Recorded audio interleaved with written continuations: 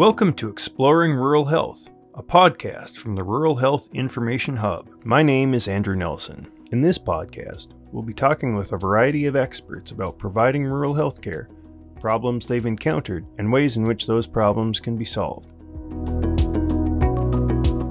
This is an episode about the Meals on Wheels program.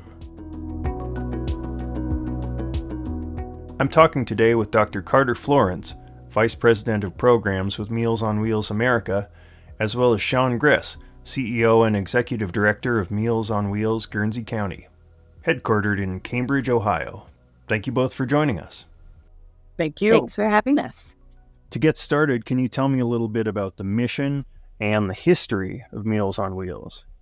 Sure, Andrew, I can start. Meals on Wheels America is the national organization, and then Shon is a local Meals on Wheels program. So I can talk a little bit nationally about the history of Meals on Wheels, and then maybe Shon can talk about how he fits into that as well. Meals on Wheels started as a compassionate idea, neighbors helping neighbors, and it really was a groundswell of a grassroots movement that started in the United States in the 1950s. The first known delivery was in Philadelphia in the early 1950s, but it spread widely there throughout the U.S. and actually other countries as well.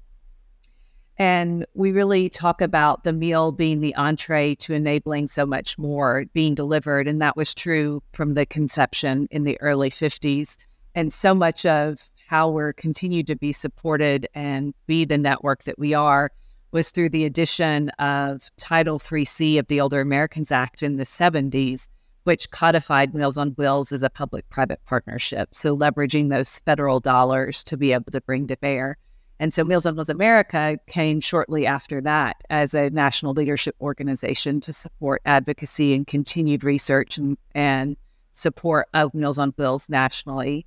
And Shon, I'd love to know how Guernsey County got started. Well, we are a private nonprofit organization. We've been in operation for over 51 years.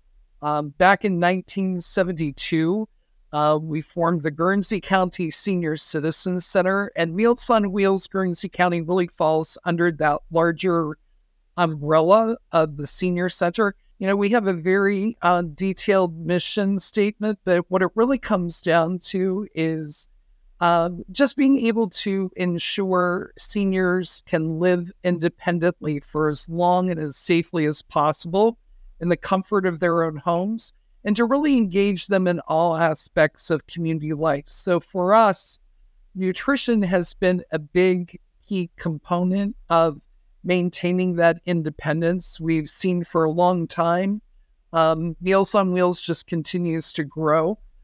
In our rural community, we actually have a Meals on Wheels levy and a senior services tax levy as well to support those programs. As Shon mentioned, thinking about supporting independence or supporting living at home or living in community with independence and dignity, that's core to Meals on Wheels. It's the meal that creates the opportunities for additional tailoring of nutrition, social connections, safety, and resources and referrals. We could spend an entire podcast just talking about the food of Meals on Wheels, and it would be pretty fabulous. It has a nutritional standard that it meets, and it's delivered in both home and community settings. So senior centers, congregate dining sites, as well as through the home delivered work. But that meal enables so much more, and that really comes into advanced tailoring of the nutrition for some older adults. Some folks need a little bit more help. They might need a meal that has a different texture that can help them swallow and eat it. So we're able to provide that kind of work. You also look at the social connection aspect of Meals on Wheels, that relationship that develops between folks who are receiving the meals and those delivering the meals is pretty tremendous. And there's a true trust that's established there, as well as a connection to the broader community that's established. Beyond that, many of our Meals on Wheels programs offer dedicated programming for social connection, whether that is through pet food assistance or whether that is through friendly visiting and calling programs to just provide a little extra support and care and connection to older adults who may have more difficulty getting out into the community and building those connections on their own. The third major component that we see kind of through that meal delivery is our safety work. And so much of what's happening when we're going to the home setting to deliver a meal is we're noticing what is happening in that home environment.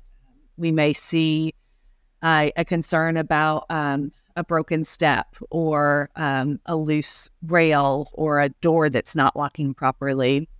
So the home environment, as well as just the individual work that the nutrition aspects play to keep the older adult healthy and safe at home.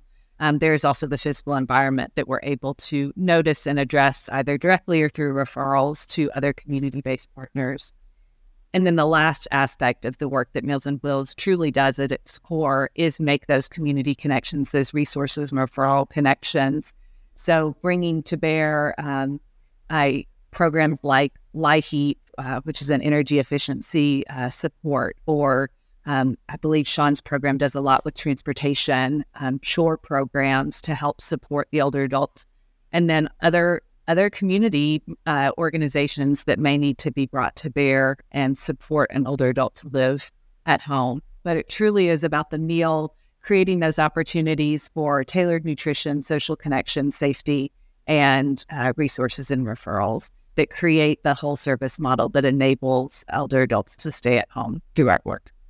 For us in rural Ohio, especially in Appalachia, food has always been the core of that social connectedness, especially, with families and get-togethers and that sort of thing. So Meals on Wheels really just kind of goes and expands beyond that. When a lot of those support systems no longer exist, being able to provide someone with a hot meal every day, especially in areas where there may be what they refer to as food deserts, that there are no grocery stores, there's no longer any restaurants or mom and pop diners on the corner. As the world just continues to grow and expand and people are more mobile, we're fortunate that we can actually make referrals within our own agency through those relationships and the rapport that we have with our clients that we're providing hot, nutritious meals to every day. We're going in and we're looking for changes of condition and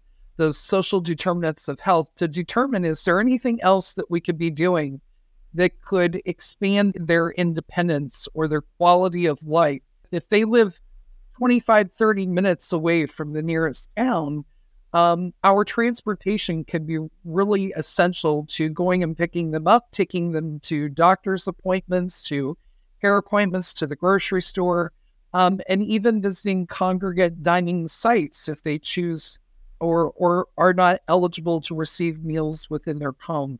Looking at the health concerns of rurally isolated older adults, nutrition obviously is key. Looking at transportation and access, affordability to transportation, and some of those other community-based services, and just connecting people to the resources that we may have in our communities. I find rural communities have done more with less throughout history. We've had to be creative. We try to be nice. We try to help each other. We try to work together as communities. But where a lot of our churches in small rural areas used to provide these services, we find they're struggling. The churches and the pews are not as full as they once were. Socioeconomically, they're struggling. So there continues to be a growing need and demand. And I think it's part of why we are so proud and honored to work with Meals on Wheels America. It's all about partnerships and collaboration. If you're sitting on an island thinking that you're going to solve everybody's problems by yourself, it's going to be a challenge and a struggle. So having that national partnership that parlays into networking with people locally and on a regional level, so beneficial to addressing the needs of older adults. I think regardless if you're urban, rural, or where you're located in America, I think, there's certainly benefits. How do people that could benefit from Meals on Wheels make the initial connection with the service? A lot of times, it's the individual themselves who reaches out. Sometimes it's a concerned neighbor or friend or family member. And sometimes it's just our presence within a particular community. They see that vehicle, they see that logo. There's that curiosity. What is that service? What do they do? And as we always say, it's more than a meal. It's that daily wellness check. It's that connectedness. And so, I think by and large, we always have other nonprofits that make referrals. We have hospitals that we partner with, different civic clubs and community organizations. Absolutely. And if folks are looking for service in their own communities, Meals on Wheels America manages a website called Find Meals, where you can literally search by zip code to find Meals on Wheels providers in your community. And it talks a little bit about typical eligibility criteria, payments, other services that folks might be able to access there, but then reaching out to your local provider to make that connection. We're constantly surveying our clients to figure out the flavor, the quality of the food, the portions of the food, the different varieties and options of how we prepare those meals, be it diabetic, pureed, chopped, all those different things that can address individual, very specific needs, but keeping it locally flavored within our local culture as well. Yeah, certainly. Who are the people who run Meals on Wheels programs in rural areas, and how do they get funding?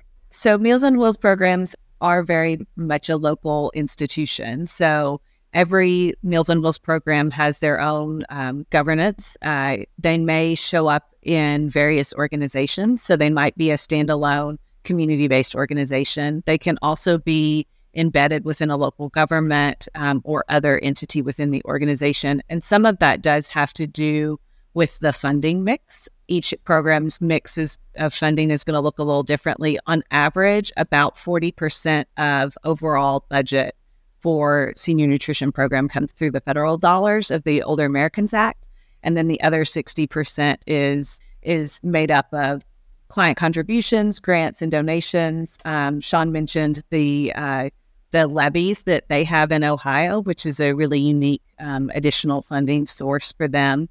You'll find them in Parks and Recs departments. You'll find them embedded in senior centers. You'll find them as standalone community-based organizations. What are some examples of people that would especially benefit from Meals on Wheels in rural communities? I know I can speak for our community. We usually see it's that typically that single widower who lives alone more often than not. So I think, when we start looking at different people that benefit from the Meals on Wheels, each has their own unique, varied story. And we're obviously looking at those independent living skills that they have. Is it for medical reasons that they would benefit? Is it for loneliness and isolation? Is it for just improved wellness? Is it some other type of ability or inability that keeps them in their home that would prevent them from being able to cook for themselves, go to a local restaurant, or really fend for themselves nutritionally? So I think it really is kind of a wide range. And while this is not a wellness issue, I do want to point out that what we know about the Meals on Wheels client population at large is that we're routinely serving some of the oldest old, so kind of 75 and up and 85 and up. And just kind of the support systems that are available for individuals of that age. I think it's just a really, that is something we see as a common demographic factor of Meals on Wheels clients nationally. Shon, anything you'd add about your specific rural community makeup? I had here in my notes, diabetes, heart, pulmonary disease, loneliness, and then I think just, again, those chronic conditions, multiple chronic conditions, sometimes paired with obesity, physical limitations. So I think, again, there's often what we find some of those most common is probably in our area, the heart disease, pulmonary diabetes. We are crossing their thresholds.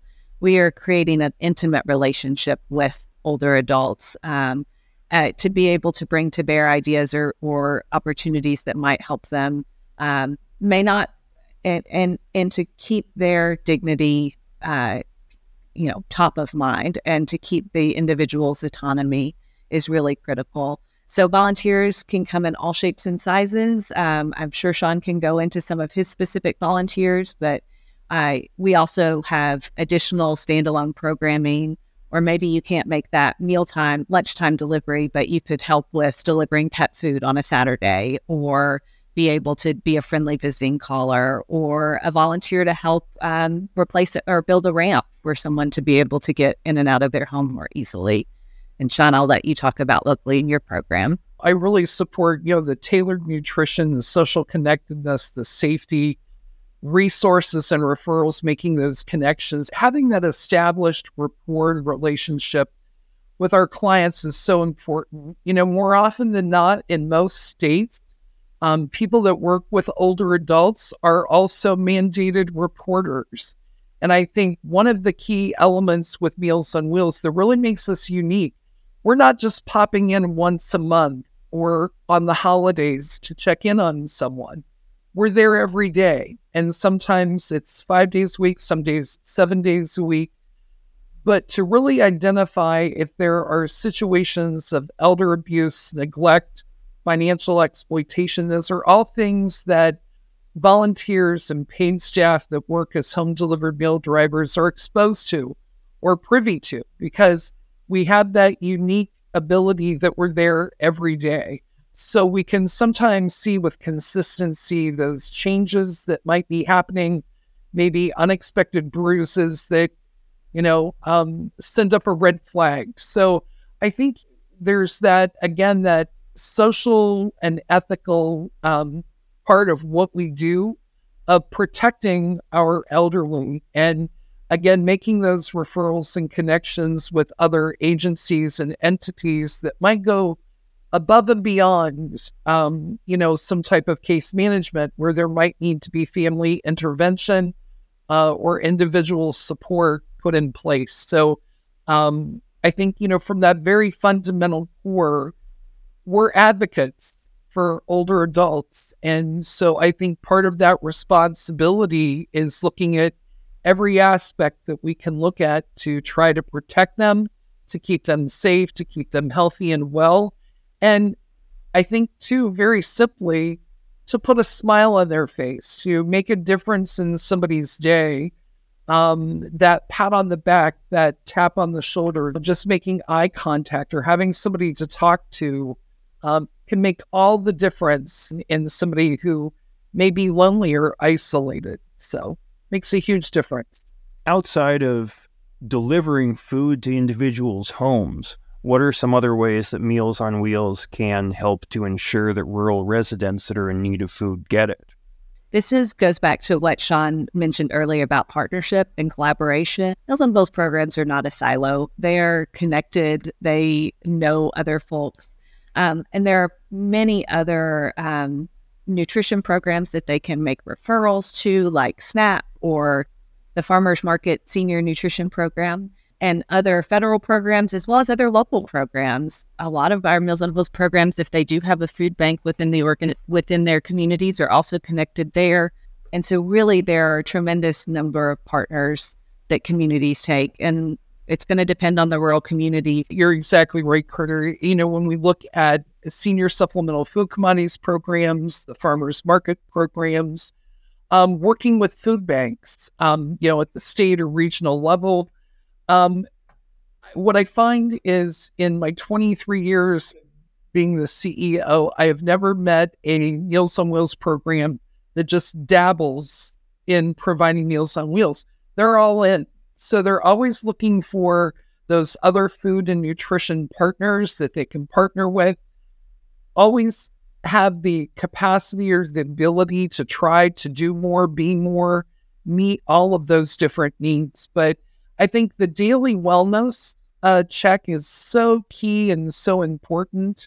I can't even begin to probably quote numbers of how many times a home delivered meal driver has gone into a home to find somebody unresponsive on the floor that has truly saved their life. We saw during COVID, the grab and goes which continue to be very popular for a lot of people. We know that there are some people that will never go back into a group setting to dine. And so it's been a great option to be able to provide grab and go meals, to expand congregate meals within local communities. I know, we partner with a variety of churches to open up their churches and their facilities as congregate dining sites. And that has worked really well for us in some of our very small rural communities where they don't have access to restaurants or grocery stores. Yeah, you mentioned how a volunteer might be able to help someone with an accessibility ramp or something, depending on their abilities. What are some different types of training that Meals on Wheels makes available for volunteers? So it may be something like data entry or calling people for surveys. That's something that we do regularly to make sure that folks are satisfied with the services that we're delivering, and to also kind of understand a little bit more about what other opportunities might be of interest or support.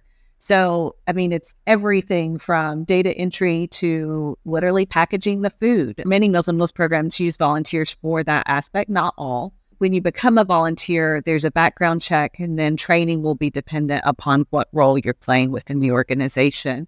Now, there are some things like perhaps a ramp that would be maybe not as much training for, or formal training for that, but more of those kind of community engagement opportunities that you may be able to have as well. And, I think for us, especially as we hire staff in things like sensitivity to aging, CPR, first aid training, key elements of being unofficial first responders in a lot of situations. And so I think also focusing on some of the sensitivity to trauma, be it socially induced or, life experience, and learning those familiarities and trying to educate our staff or volunteers that go out to provide meals that they have to be sensitive to each individual. And a lot of times that's part of building that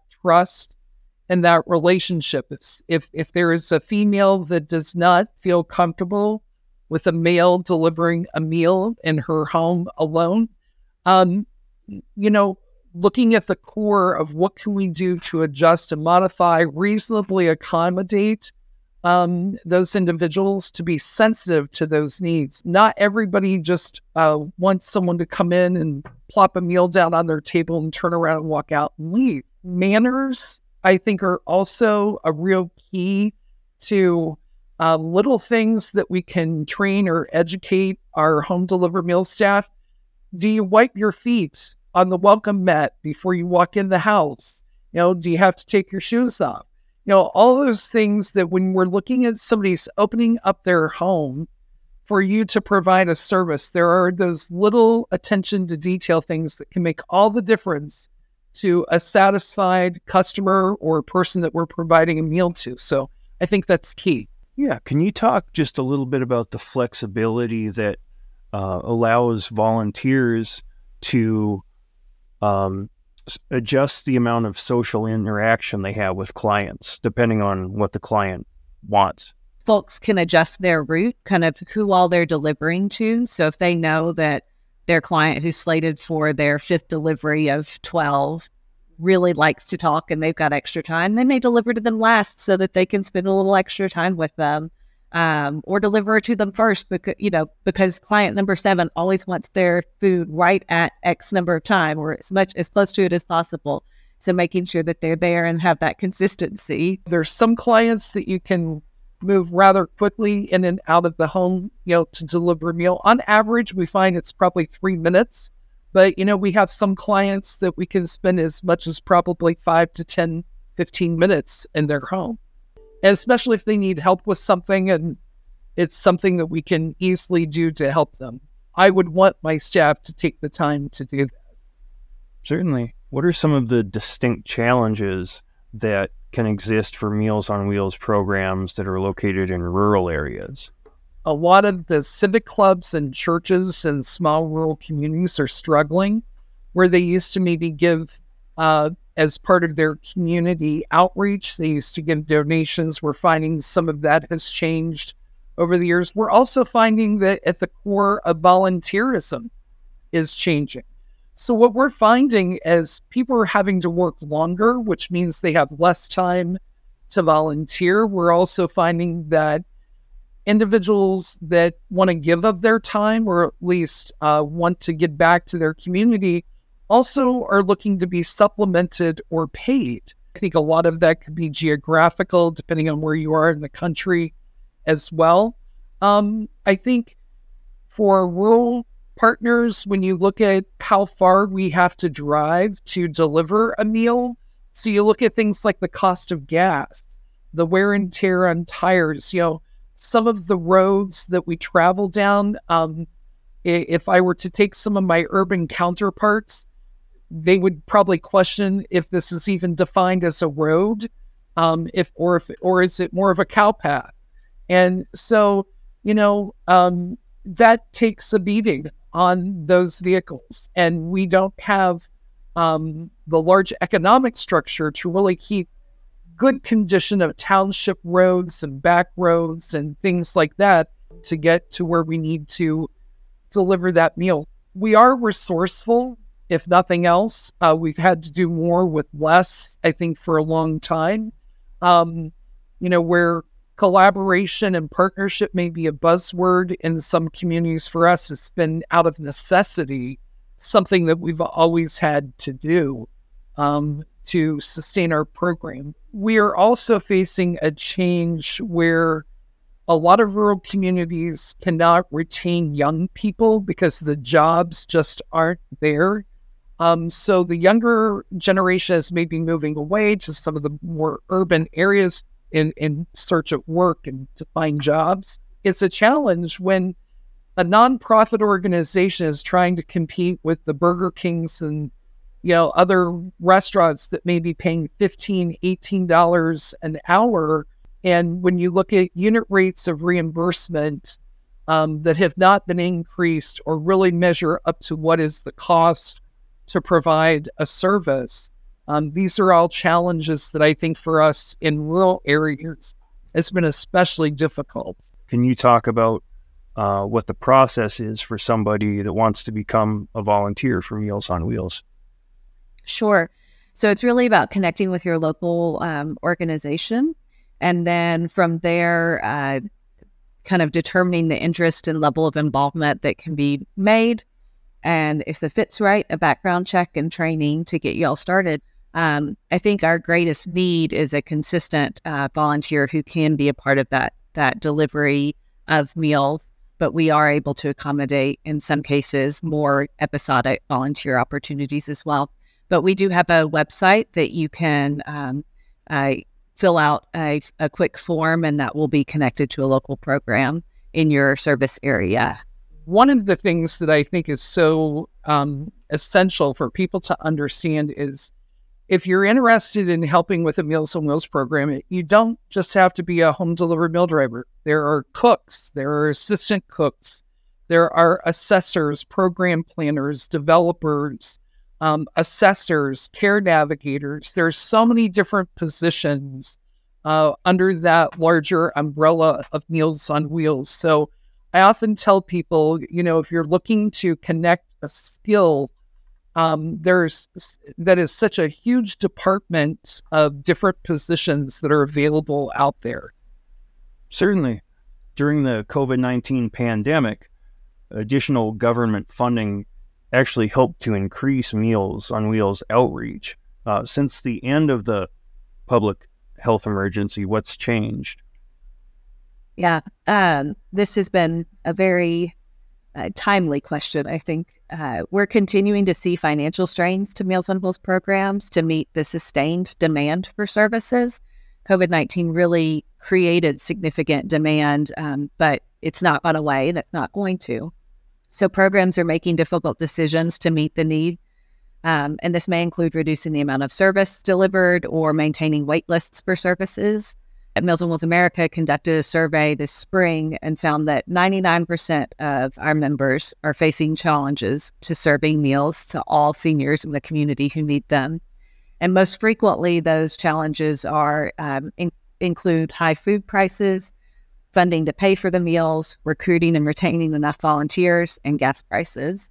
And so, to put it simply, rising costs and declining funding, both federal through the public health emergency and others, and philanthropic just through this tremendous outpouring of support we saw throughout COVID, but through corporate partners as well as other philanthropic entities, has really led to fewer meals and seniors being served. And the need and demand is continuing to grow. So we're going in the wrong direction here. Yeah, I agree, Carter. I think, we're really in that rebuilding and recovery mode at this point.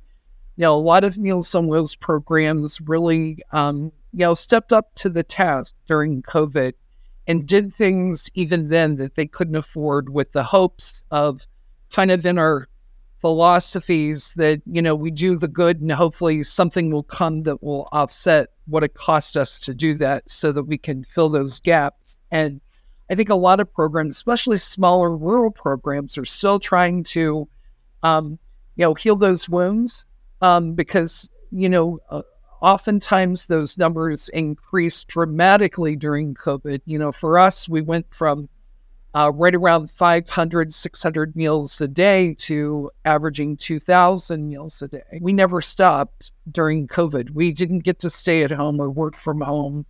We were still putting ourselves at risk and going out there and doing the work and doing what needed to be done to keep seniors in their homes and to keep them safe. ARPA funding has been dispersed to some programs, even times where we're struggling with the high costs of food.